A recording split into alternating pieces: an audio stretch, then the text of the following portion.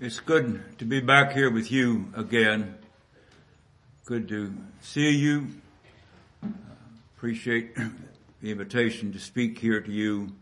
I take it seriously and I esteem it very important. I've been much prayerful thought ever since the invitation to come, what the Lord would have me to speak to you about.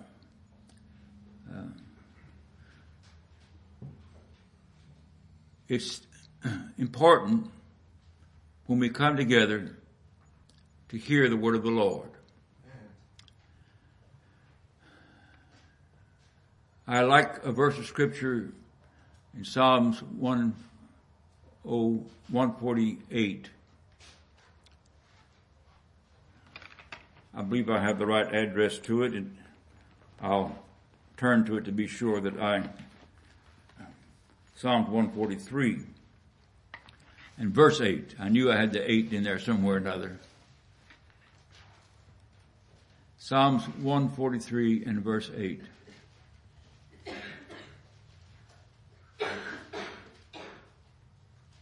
Cause me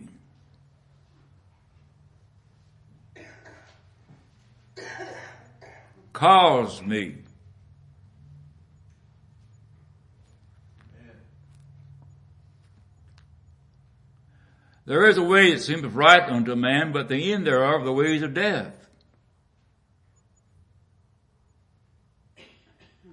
The Lord said, I am the way, the truth, and the life.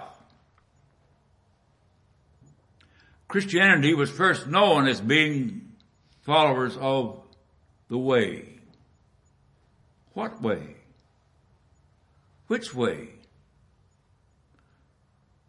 There are many different ways set forth in the world, man's philosophy. Paul at Mars Hill walked by and saw all of their images and so forth and realized that he was among a people that was very superstitious, is the word we have. It means simply philosophers, various ideas.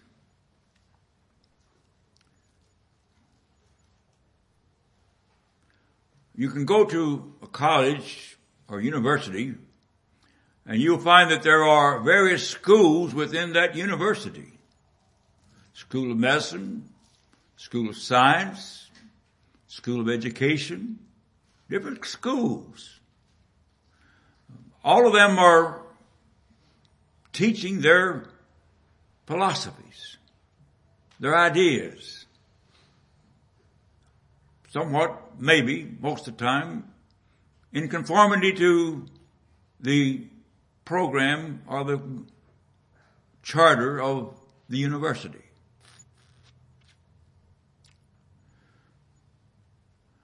You travel around in America today, you find various church buildings, we call them. I pass by some, and I am impressed to say, I hope you are what you claim to be. Church of God.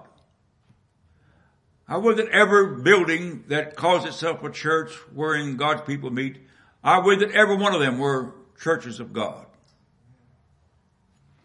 I'm reminded when I refer to that of a little story about a preacher who had an appointment to preach at a church of God and was in a strange town, and he got there needing directions, and he saw a young boy, paper boy on the corner, and he stopped him and said, son, said, I've got an appointment to go here and preach at Church of God. Said, can you tell me where it is? He said, well, let me think for a minute. He said, over there's the Baptists and the Presbyterians are over there and Methodists are back here. And he said, no, sir, said, I don't believe God's got a church here in this town. Well, I hope that among those who are followers of that way, that there are some of God's elect.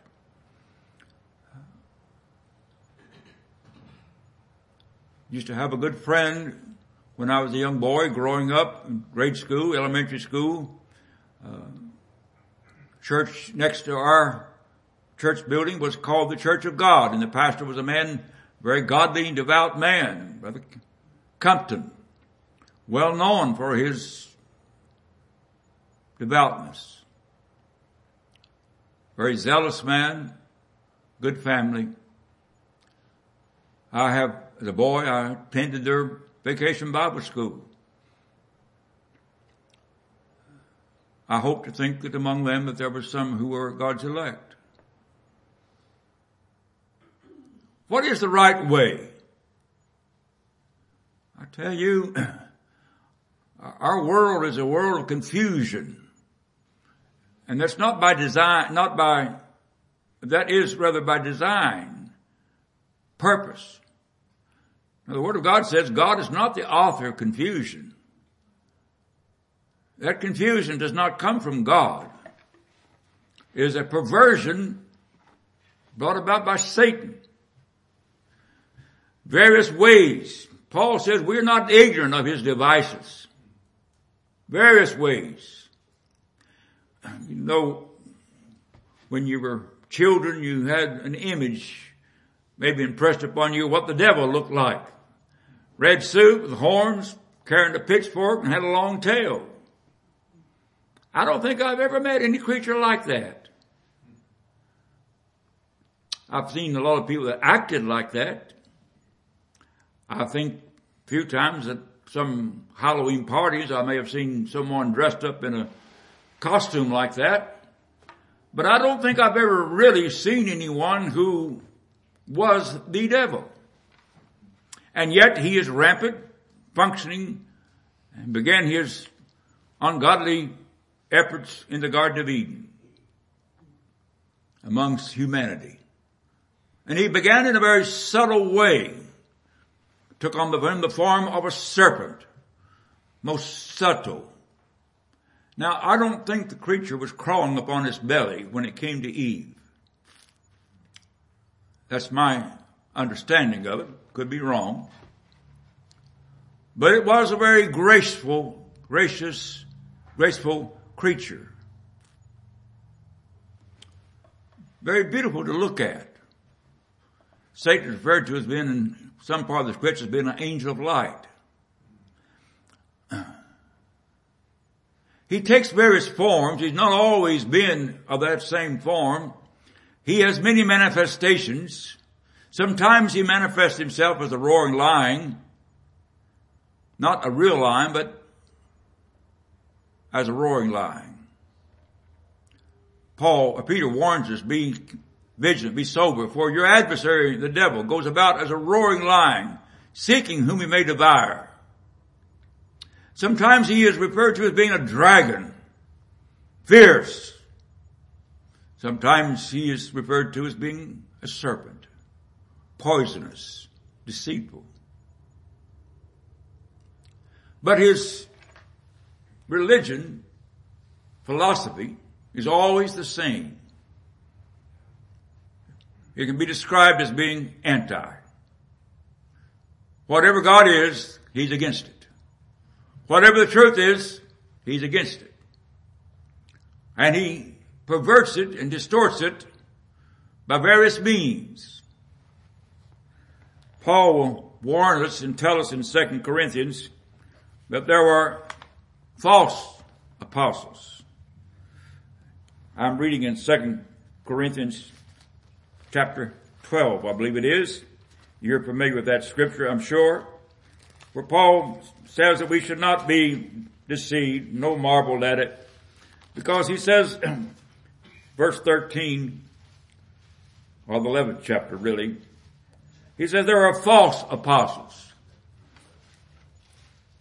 The highest office that anyone can hold in Christianity, apart from being the head of it, which is the title along for Christ, even though the Pope claims to be the vicar of Christ, he's not.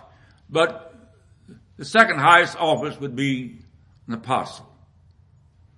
The Lord, out of his disciples, chose 12. One of them was manifested as being the son of perdition, a non-converted, non-regenerated person, Judas. But of those 12, he called them apostles. Paul will tell you that the Lord set this office first in the church. First were apostles. That's the first office. They were uniquely given authority and power, inspiration. By the Holy Spirit of God, they were made to be infallible in their teaching. They laid a foundation. They were taught by Christ. The Holy Spirit brought to their remembrance all the things that He had taught to them.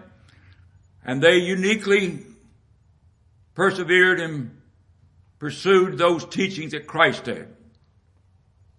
Except for Judas, of course.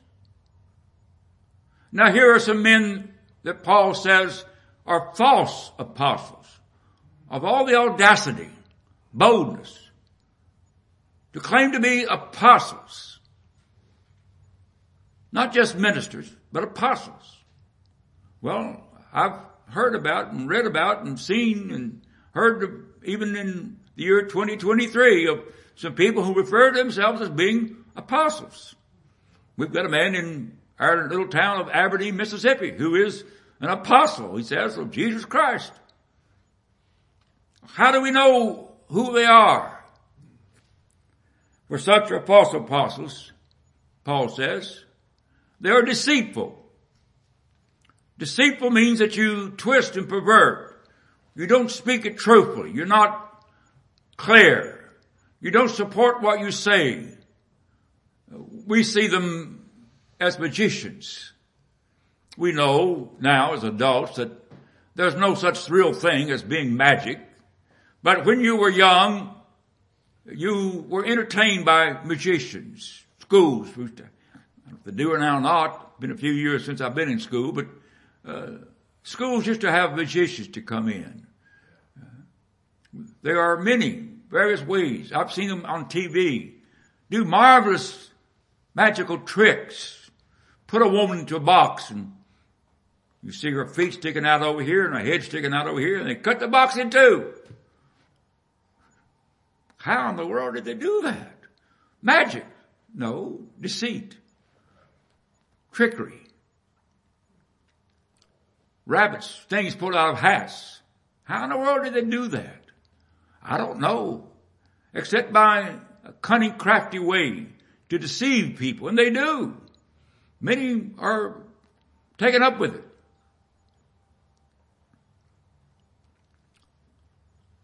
I sat as a young boy with some other friends around a table at a friend's house one night.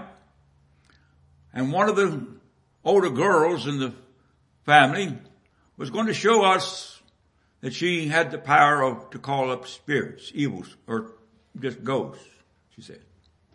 Put out all your hands on your table, on this table. We sat at a rather large table, kitchen table. Put your hands on this table now. Now we're all going to concentrate. We want the table to move. Now concentrate. Suddenly the table began to move. I didn't make it move. I was somewhat fearful.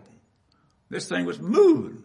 Now it didn't get up and go around all over the room, but it raised up and moved and things.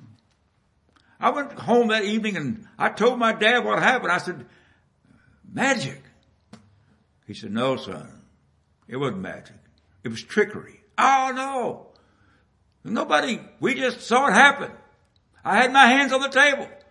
Son, listen, believe me, it was trickery. Some way or another, it was trickery. Well, I didn't know how it happened, but because it's my father, I believed him. I wrote it down in my mind as being trickery. I learned later that that's what it was, trickery. False, deceitful workers. But they not only are trickery and use trickery and deceitfulness in their activity, but they masquerade themselves. That's what the word here is, transforming. We passed through the devil's season called Halloween, and I used to be involved in Halloween. I've gone out many times with the false face on, and we've done a lot of things as the boys, young boys, this Halloween, and never know anything about it. We didn't do too much meanness. Not too much. But we had a lot of fun and boys in the country, you know. But we masqueraded ourselves.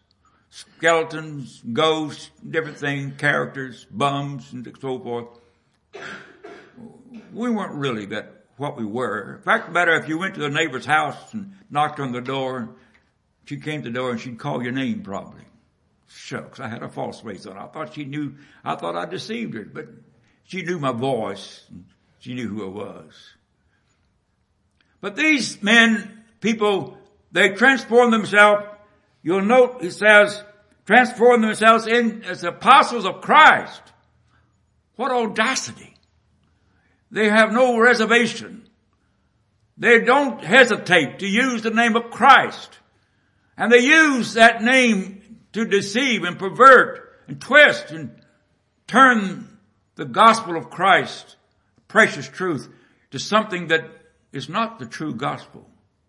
Paul warns the churches of Galatia about that. He says if an angel from heaven were to come and preach to you something which is another gospel, in the Greek there, Paul uses the Greek word which means it is a different gospel, not a true gospel. Let's just turn there for Galatians chapter 1 for a moment, if you would please, and let me kind of give us an understanding here of Galatians chapter 1, what Paul is saying. He says here in chapter 1, I marvel, writing to the saints at churches of Galatia, I marvel that you were so soon removed from him that called you into the grace of Christ. What? Now, did these people lose their salvation? No. If they were born again, they didn't lose their salvation, but they took off down a different route. They got deceived. We have a sad case of a young preacher back in Alabama. I won't call his name and don't want to tell too much details about it, but a young preacher, he preached for us a couple times at our church there in Mayhew, and he then became pastor of a church in Alabama. Seemed to be doing a good work. Very zealous, so forth. And all of a sudden he taken up a strange doctrine. And he had heard on internet and seen on internet a man from out here in Texas. And this man claimed to be Jesus Christ. And he was convinced that this man was Jesus Christ. And that this man could work miracles, and that he was an earthly manifestation of Jesus Christ himself. And he began to espouse some of his teaching. And the Primitive Baptist Church that he was a pastor of said, hey, that's not what we believe. And they ended up having to dismiss him, discipline him for preaching heresy. They were right. It was sad. Young man seemed to be great potential. Been among the Primitive Baptists for years. His family were Primitive Baptist. Had a wife, dear wife, children. And he's taken up with this false doctrine. Now, hopefully, preachers have worked with him and he's been recovered.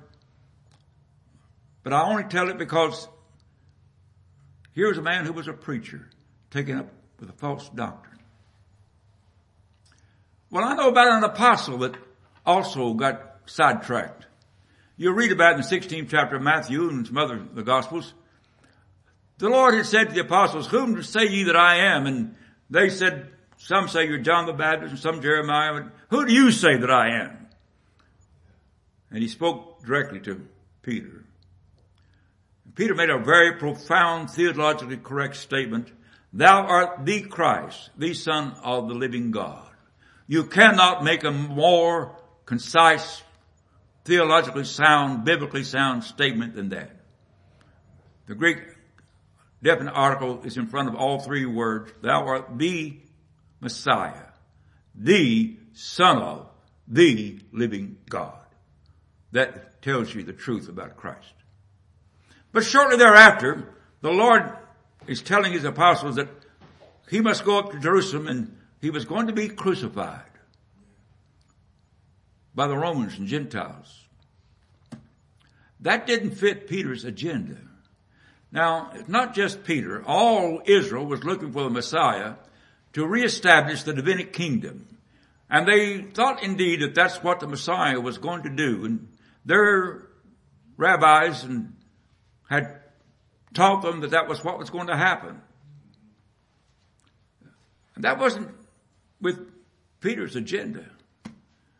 Peter's agenda and the apostles, some of the other apostles seemed like their agenda and their thought was the Messiah. And if Christ was the Messiah, and they believed that he was going to set up a kingdom, the Davidic kingdom, and they were going to be blessed to rule with him in that kingdom. Some on the right hand and one on the left hand. The scripture says that Peter took Jesus aside, and the word there is, he rebuked him. That's a strong word in the Greek. Rebuked the Messiah, yes. Why? Because he was deceived. He was being led astray.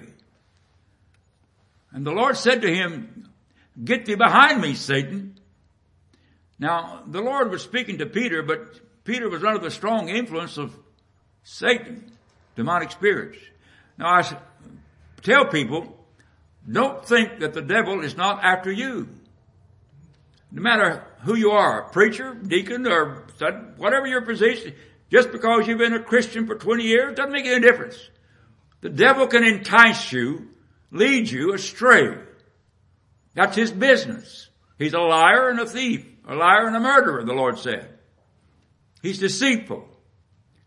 And one of the ways in which he does that, he masquerades himself as the apostle, as a minister, as an apostle of Jesus Christ. Now back to Galatians 1, and Paul said, "I marvel you so soon removed from him that called you unto this grace unto another gospel." Now that's what they are saying. We're preaching the same thing that Paul preached, and just a little bit different. Which Paul says, which is not another. And there is a different Greek word. Now here is how you can understand this word, another.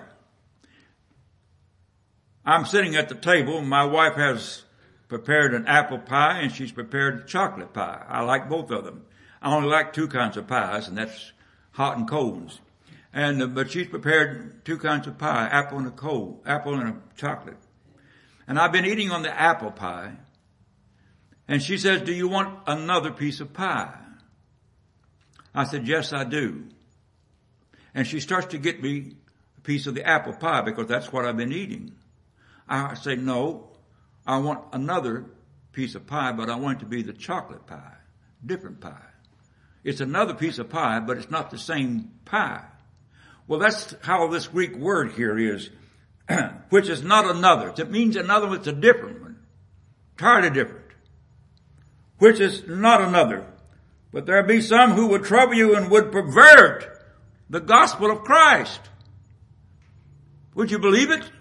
That this good news, this precious gospel, this truth that is so precious and tells us about a great God who loved his people, who loved the world of his elect. Add that so you can understand what the Word of God means and says. Who loved the elect to the point that he sent his only begotten Son, and the Son agreed to come and die on the cruel cross of Calvary to redeem them from all their sins. And that God has purposed by his love and grace and mercy that those people would become heirs of eternal life, joint heirs with Jesus Christ, and that they would have eternal life and enjoy heaven with the saints of God for all eternal ages, and that there would be those who would dare to pervert and twist that gospel from the precious truth that it is. Why? Because they don't know the gospel.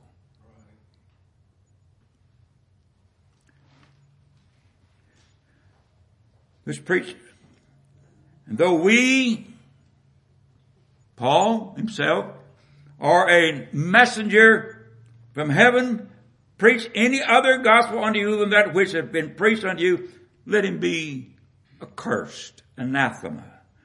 Unless that would be missed, he goes on to say, as we said before, so say I now. If any preach any other gospel unto you than that which we have preached unto you, let him be accursed. That's serious. Which brings me back to Psalms 143. If there are deceitful workers who transform themselves as the apostles of Jesus Christ, I need to be careful. We all have, I guess, maybe any more GPSs, but I don't trust GPSs.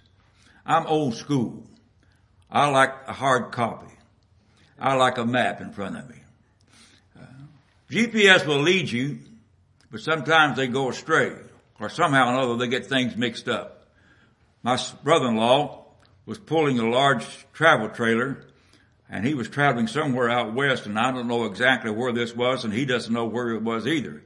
But he was traveling at night following his GPS, and all of a sudden he ended up out in a big cow pasture on a dirt road with no place to turn around.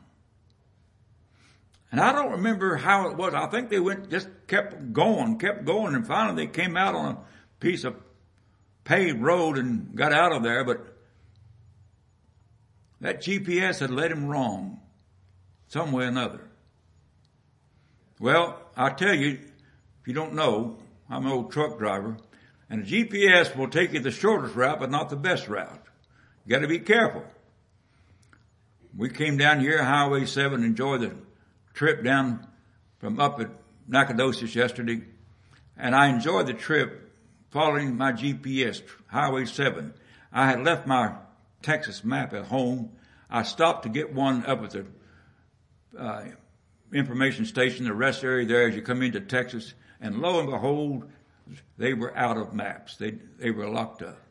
So I didn't have my hard copy. So I was following my GPS. Well, I made it to Nacogdoches all right, but I wasn't real sure. I didn't want to get on Interstate 35, and I was afraid that 7 was going to lead me to 35. But it didn't. It brought me in, and by the grace of God and with the GPS's help, I pulled into Brother Rick's, Sister Paula's place yesterday evening. I was following the GPS, and it was right. The reason why it was right, because, there was a lot of electronics. I can't explain all that about geographic stuff, and the magnetic poles and all that. But they about to get them improved upon. But I still like the hard copy. Caused me to know the way that I should go. I would hate to be a 15-year-old person again, living in America today, with all the false doctrine and teachings that's going on. But more importantly, I would hate to be a young convert with all the false, trying to find out which way is right. Well, there is a way. Cause me to hear thy loving kindness. The old Baptists used to talk about the inward working of the Holy Spirit. My Christian pilgrimage began among Free Will Baptist people. As a young 13-year-old boy, I was baptized by a Free Will Baptist minister. My parents thought he could walk on water. And so I thought whatever he said was true. And whatever he preached, I thought was right. Until years later, became about 18 or so, I became more serious in reading the Bible, studying it for myself. And I come to realize that that man that I highly esteemed was not telling me the truth. He was a good man, honest man, sincere man, But he wasn't preaching the truth according to the Word of God. Calls me to hear. Do you hear that? Calls me to hear. Well, what's wrong with you, preacher? I've been able to hear since I was a baby. He's not talking about physical ears. He's talking about spiritual ears. Because we are born spiritually deaf, except maybe John the Baptist, maybe there's some other people I don't know, but we have record of one who I believe was regenerated in his mother's womb. That will tell you that the Holy Spirit of God directly in what we refer to as immediately, that means without any means at all, brings about life, spiritual life, imparting life, regenerating. New creature brought into existence within the old creature, the old body. Our Lord showed Nicodemus that. He was an older man, probably in his 40s at least, teacher of the Jews, knew the Old Testament, was a Pharisee, very devout man, but the Lord said to him, verily, verily, I say unto thee, except you be born from above, or again, whichever way you want the word, but the word means the same thing, and I like from above, except you be born from above, you cannot see the kingdom of God. That which is born of the flesh is flesh, and which is born of the spirit is spirit. Marvel not that I say unto you, you must be born again. Why? Because we were born naturally, except for maybe Christ and John the Baptist, our natural birth, when we were born, we were spiritually dead. And Paul describes it in Ephesians 2.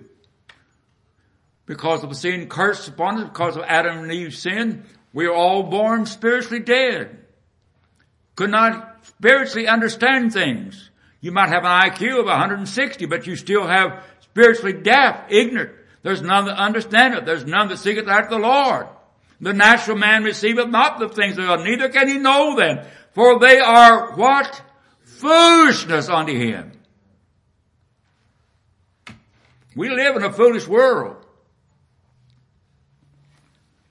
Paul will describe the condition of the world in 2 Corinthians. He says, if our gospel be hid, it is hid to them that are lost. How did that come about? What's their condition?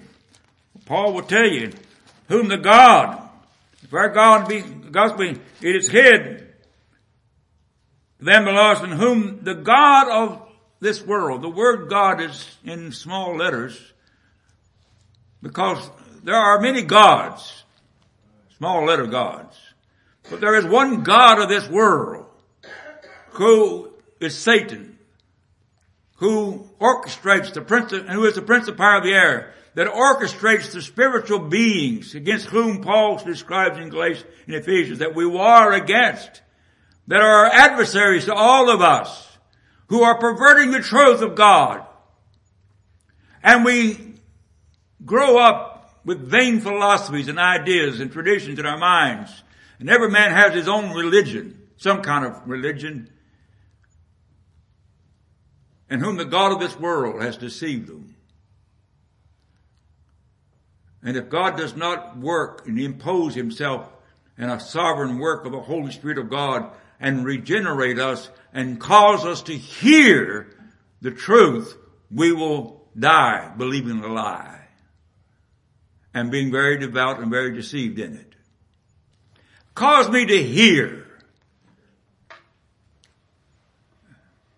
The prayer this morning, Brother Rick prayed that God would give us spiritual ears to hear. We all need to have our spiritual ears tuned up.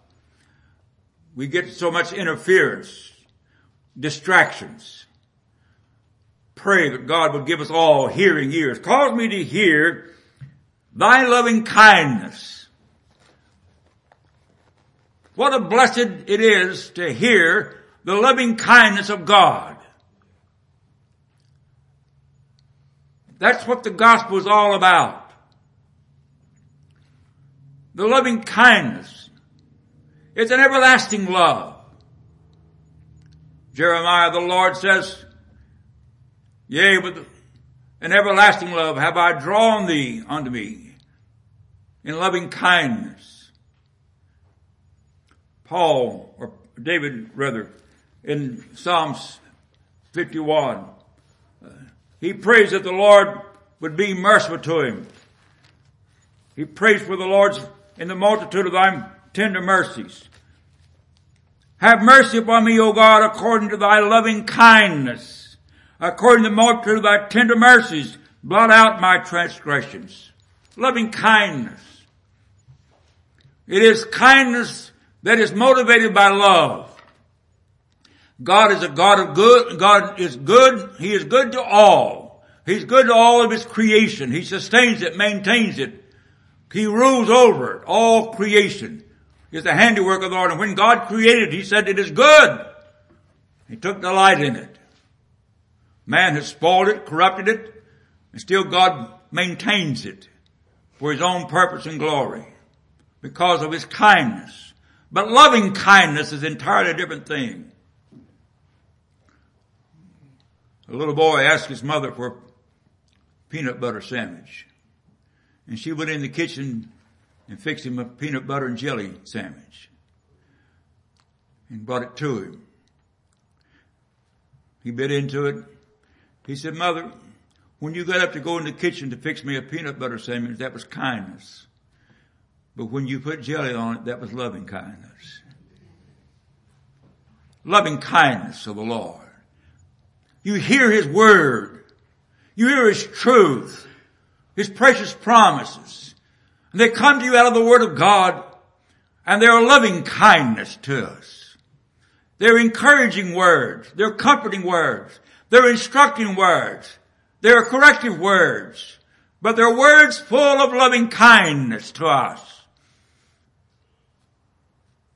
I preached a few weeks ago at a Bible conference. They asked me to preach on the gospel. This congregation is not a Primitive Baptist congregation, but it's a Sovereign Grace congregation, but they have a unique thing about them. And they will quote 1 Corinthians 15 and several times throughout their service. And if you get up and preach, regardless of what you preach, if you don't quote 1 Corinthians chapter 15, how that Christ died for our sins according to the Scriptures and was buried and rose again the third day according to the Scriptures.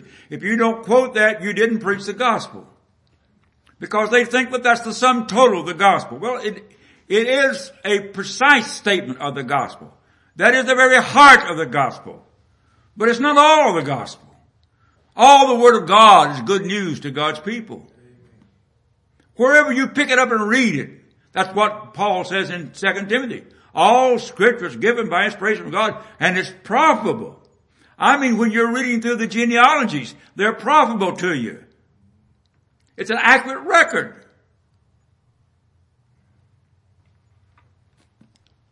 I have a chart that I put up at our church. It's the genealogy of Jesus Christ. It's a good chart.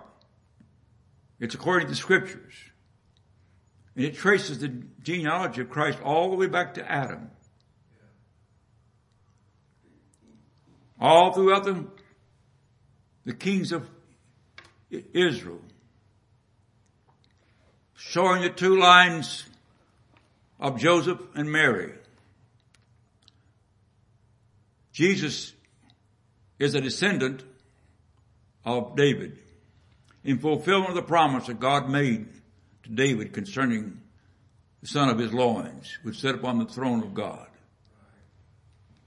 He is a descendant of Abraham, fulfilling the promise that God made to Abraham of thy seed. And that genealogy is according to the Scriptures. And it supports what the Bible says. That tells you what Paul is saying. All Scripture is given by inspiration from God and is profitable to support things. The loving kindness of God. Pick it up and read it. Most important thing you can read is the loving kindness of God. I like books. I read a lot. I've come to the point where I have to discipline my reading because I like to read so much that I found myself wasting my time reading too many magazines. I'm talking about good magazines and newspapers and so forth. I just don't have time for that anymore, because the most precious thing that you can read for your time is the Word of God. Be students of the Word of God. Study the Word of God. Every Christian needs to be a student of the Word of God. To know, Paul spoke about the Bereans. They were very honorable, he said. Why? Because they searched the Scriptures daily, whether these things were so or not. How are you going to know what is the correct way unless you know the author and read his book? Cause me to hear thy loving kindness in the morning. I say that this prayer is a prayer to be prayed at night. When you get up tomorrow morning, most important, the blessed news you can read and hear about is the news of God's Word. Whatever goes on in the world, the news is going to be distorted to you, perverted. And whatever's going on in the world, believe it or not, is according to the will of God. He's working to accomplish His will and purpose. That doesn't mean that everything that He did, and don't mean that God is the author of evil, sin, but I'm just saying He's in control at all times. Cause me to hear thy loving kindness. Why? Why is that in the morning important? Cause me to hear thy loving kindness in the beginning of the day. How dare we to start the day apart from devotion with the Lord, time with the Lord, prayer with the Lord. There's a song that used to be sung in many churches, and I don't know if it's sung anymore because I don't hear it anymore. Ere you left your room this morning, did you think to pray?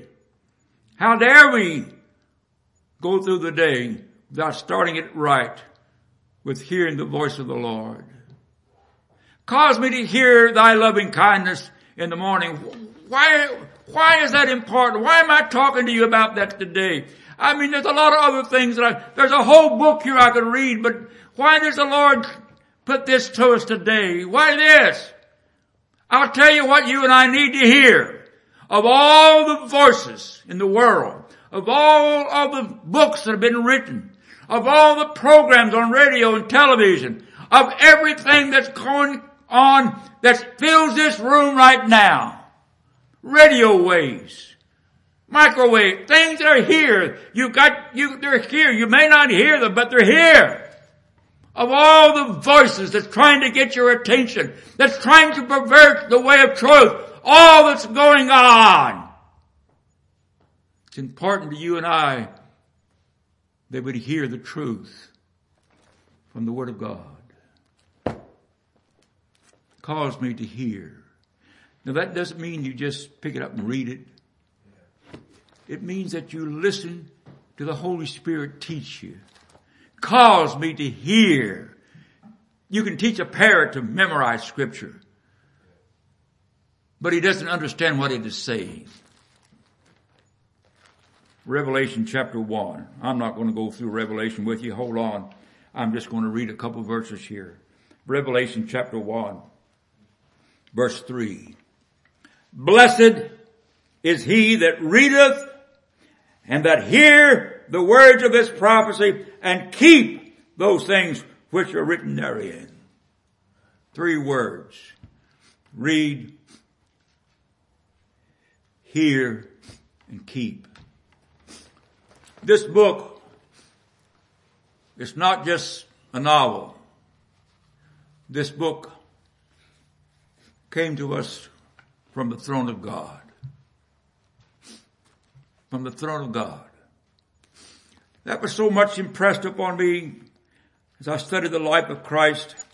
And I'll have you to turn to the 17th chapter of the Gospel of John. There are couple other verses that I could go to. But I'll read from the 17th chapter of the Gospel of John. Verse 6, I have manifested thy name unto the men that thou gavest me out of the world. Thine they were, thou gavest unto me, and they have kept thy word. Now they have known that all things whatsoever thou hast given me are of thee, for I have given unto them the words which thou gavest me. Wait a minute. This is Jesus Christ speaking here. And he's praying to the Father. I don't think he's being deceitful. I've given unto them the words that thou gavest me. Now there are a lot of translations in the market today, and I hate to get onto this subject because I know it's a very controversial subject, but I'll tell you, first of all, the King James is the best English translation you can get.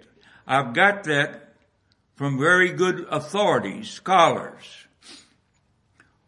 One of the men who was very student of the language, Greek language and Hebrew language, said to me personally, Brother Herb, you can't have a better translation into the English that's available today than the King James. I don't want to get into all that discussion right now, but here's what I want you to see. When you are reading and handling the Word of God, it is the Word that God gave. Paul says they came by inspiration. That word inspiration means it is the very breath, it came out of the very mouth of God. Holy men of God, Peter says, holy men of God spake as they were moved, guided by the Holy Spirit.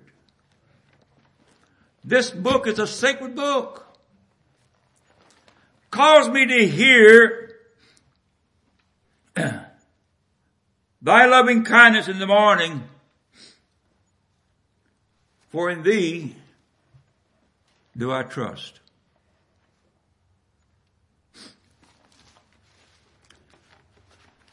A man had a rope story, I wasn't there, of course, but allegedly a man had a rope cable stretched across Niagara Falls. He had done many feats of walking across a tight wire stretched out from poles and trees, but now he was going to do this across the Niagara Falls. He stretched this cable across the Niagara Falls. Back in those days it was legal, now it's illegal.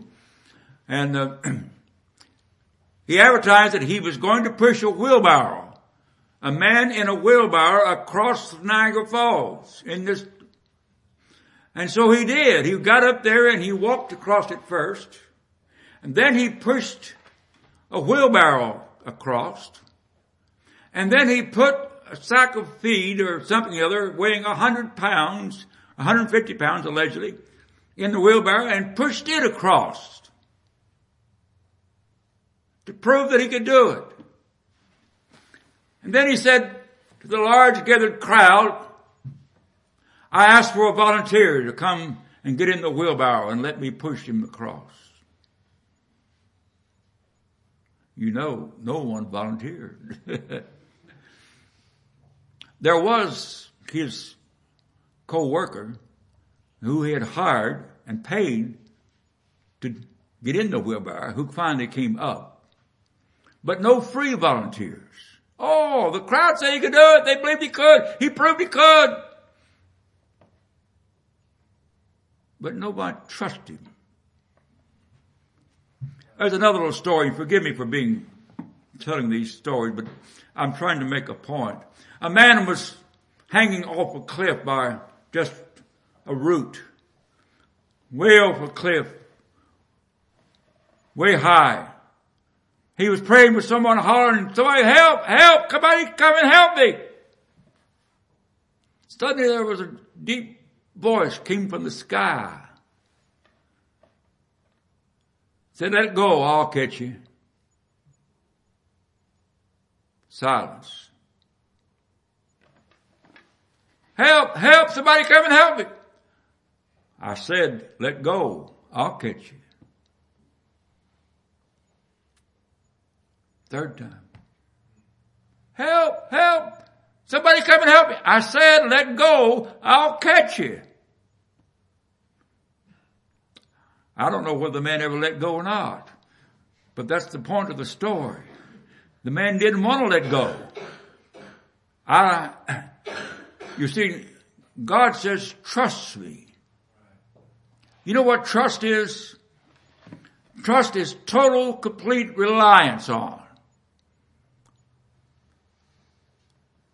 It is trust to the point of obedience unto death.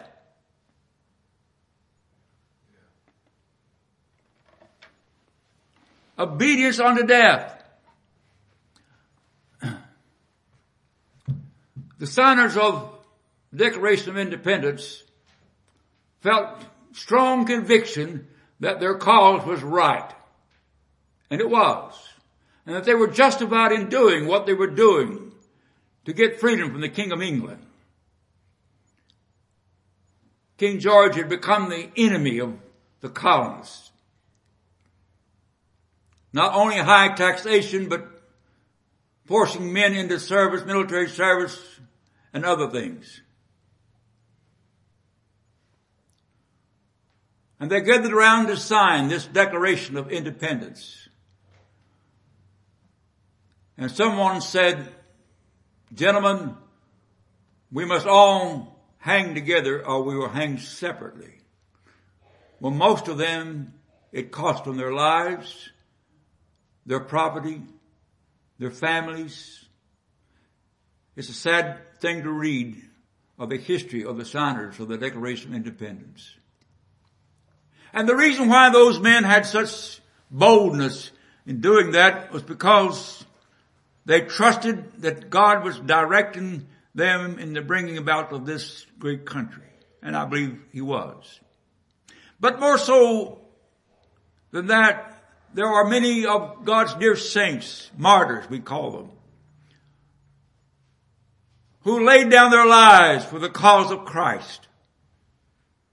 Some of them men, some of them women, who were told that they would only recant, they could live. But rather than denying their Savior, denying Christ, they willingly walked to the fires of their destruction, or walked and laid their heads on the chopping block to be cut off. Fools, the world said. How rash to do such a terrible thing. But they did so with a great conviction that they were laying down their lives, mortal lives, to go to enjoy eternal life with their Redeemer Savior. For in Thee do I trust unto death, in the face of all adversaries. Not only do you pray to hear the voice of the Lord,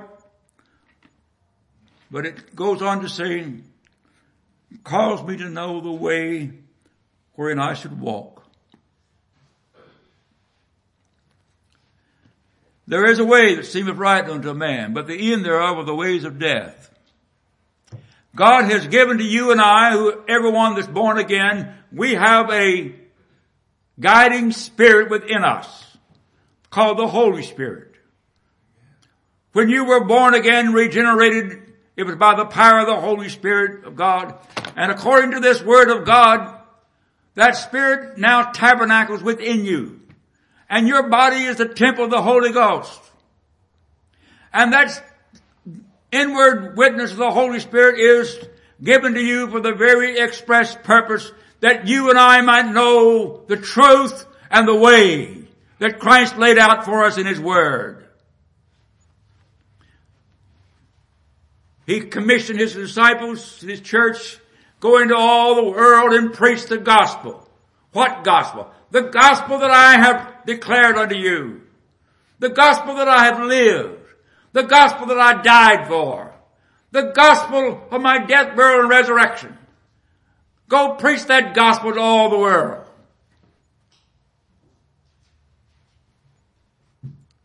Teaching them to observe all things whatsoever I have commanded you, and lo, I am with you always, even to the end of the age. There is only one reason to be a primitive Baptist. Only one reason to be a primitive Baptist. I came from other orders. There's only one reason why we should be meeting here today. There's only justifiable reason why you claim to be a Primitive Baptist. And that is because they, to the best of my understanding, are following what the Word of God says. If that's not true, let's go find one that is. Let's close the doors down. Let's turn it into a dance hall. Whatever it wants to become. If it's not following the Word of God, if we're not followers of God's Word by the Holy Spirit of God, it behooves every one of us to say, Lord, show me and cause me to know the way that where I should walk. I want to be a follower of Jesus Christ.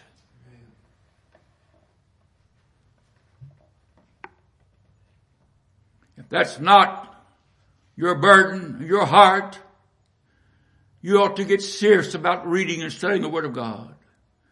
You need to know what is the truth. Don't be deceived by false teachers. Don't be deceived by tradition. Don't be deceived by all the stuff that you hear on radios. Don't be deceived by what you're reading in books and magazines. Don't be deceived by the vain philosophies of the world. There is a way. It is a singular way. It is a narrow way. And few there be that find it. But I'll tell you about this way. It is the path of Jesus Christ. It is the way that Christ followed and taught His apostles. It is the way the apostles have taught. It is the way that God sets down in His Word. And we have it here in the Word of God today. Read it. Beg God by the Holy Spirit of God to teach you and to show you the truth of God. Be not deceived. Don't walk in darkness. But be so committed to the truth, to Jesus Christ, who loved you and died for you, that you say, I want to follow Christ. Whatever the world may say, whatever my friends may say, whatever my parents may say, whatever my children may say, whatever my spouse may say, I will follow Jesus Christ because He died for me. He is my Lord and my Savior. He is my coming King. He is my great high priest.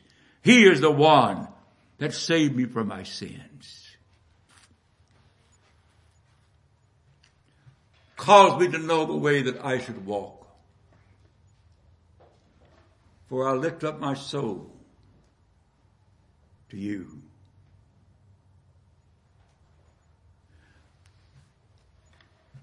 The most precious thing that a person has is their soul. What should it profit a man if he gain the whole world and lose his own soul? What would a man give in exchange for his own soul? Oh, there is a way that seemeth right unto a man, but the end thereof are the ways of death. The world, blinded by Satan, is following the broad road that leads to destruction and damnation. We all were going that way. Paul said, among whom we all had our conduct in days past, and were by nature the children of wrath. But God, but God, who is rich in His mercy, for His great love wherein He loved us, His grace, mercy toward us, came to us by the Holy Spirit of God, regenerated us, caused us to hear the gospel, caused us to believe it. Blessed is the man that thou choosest, and cause us to approach unto thee. And cause our hearts to hunger and thirst after righteousness. Our Lord said, blessed are they that do hunger and thirst after righteousness. Why? Why? For they shall be filled. God must give the hungering and the thirsting. Satan has deceived the world, is deceiving the world. and had us in his kingdom until God by his grace regenerated us and brought us into the kingdom of his dear Son, Jesus Christ. For I lift up my soul, the most precious thing that a mortal being can have, uniquely sets us apart from all the rest of God's creation, is an eternal soul that will never die. It may die eternally in hell, but it never actually dies. Or it may live eternally in heaven by the grace of God. Here's my soul, Lord. I lift it up to you. I trust you. You keep it. You redeemed it. You draw me close to you.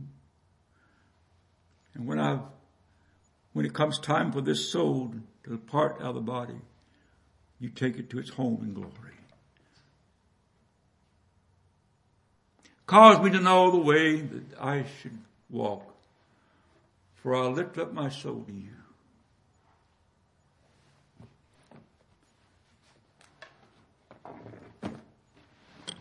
There is a way that seemeth right unto a man. And all of us at one time or another were probably going that way.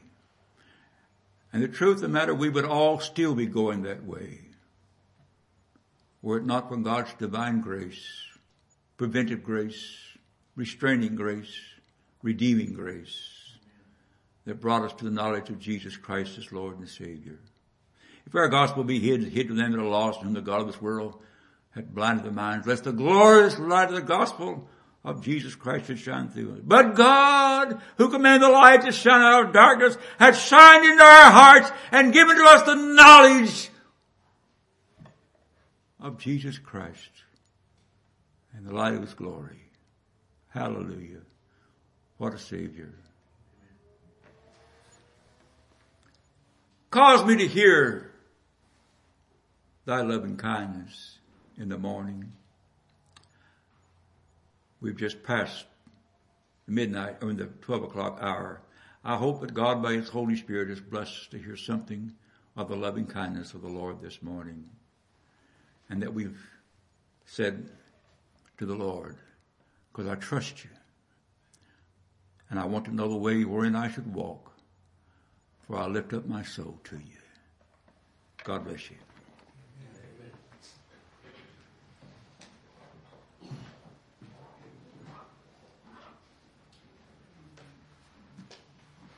John?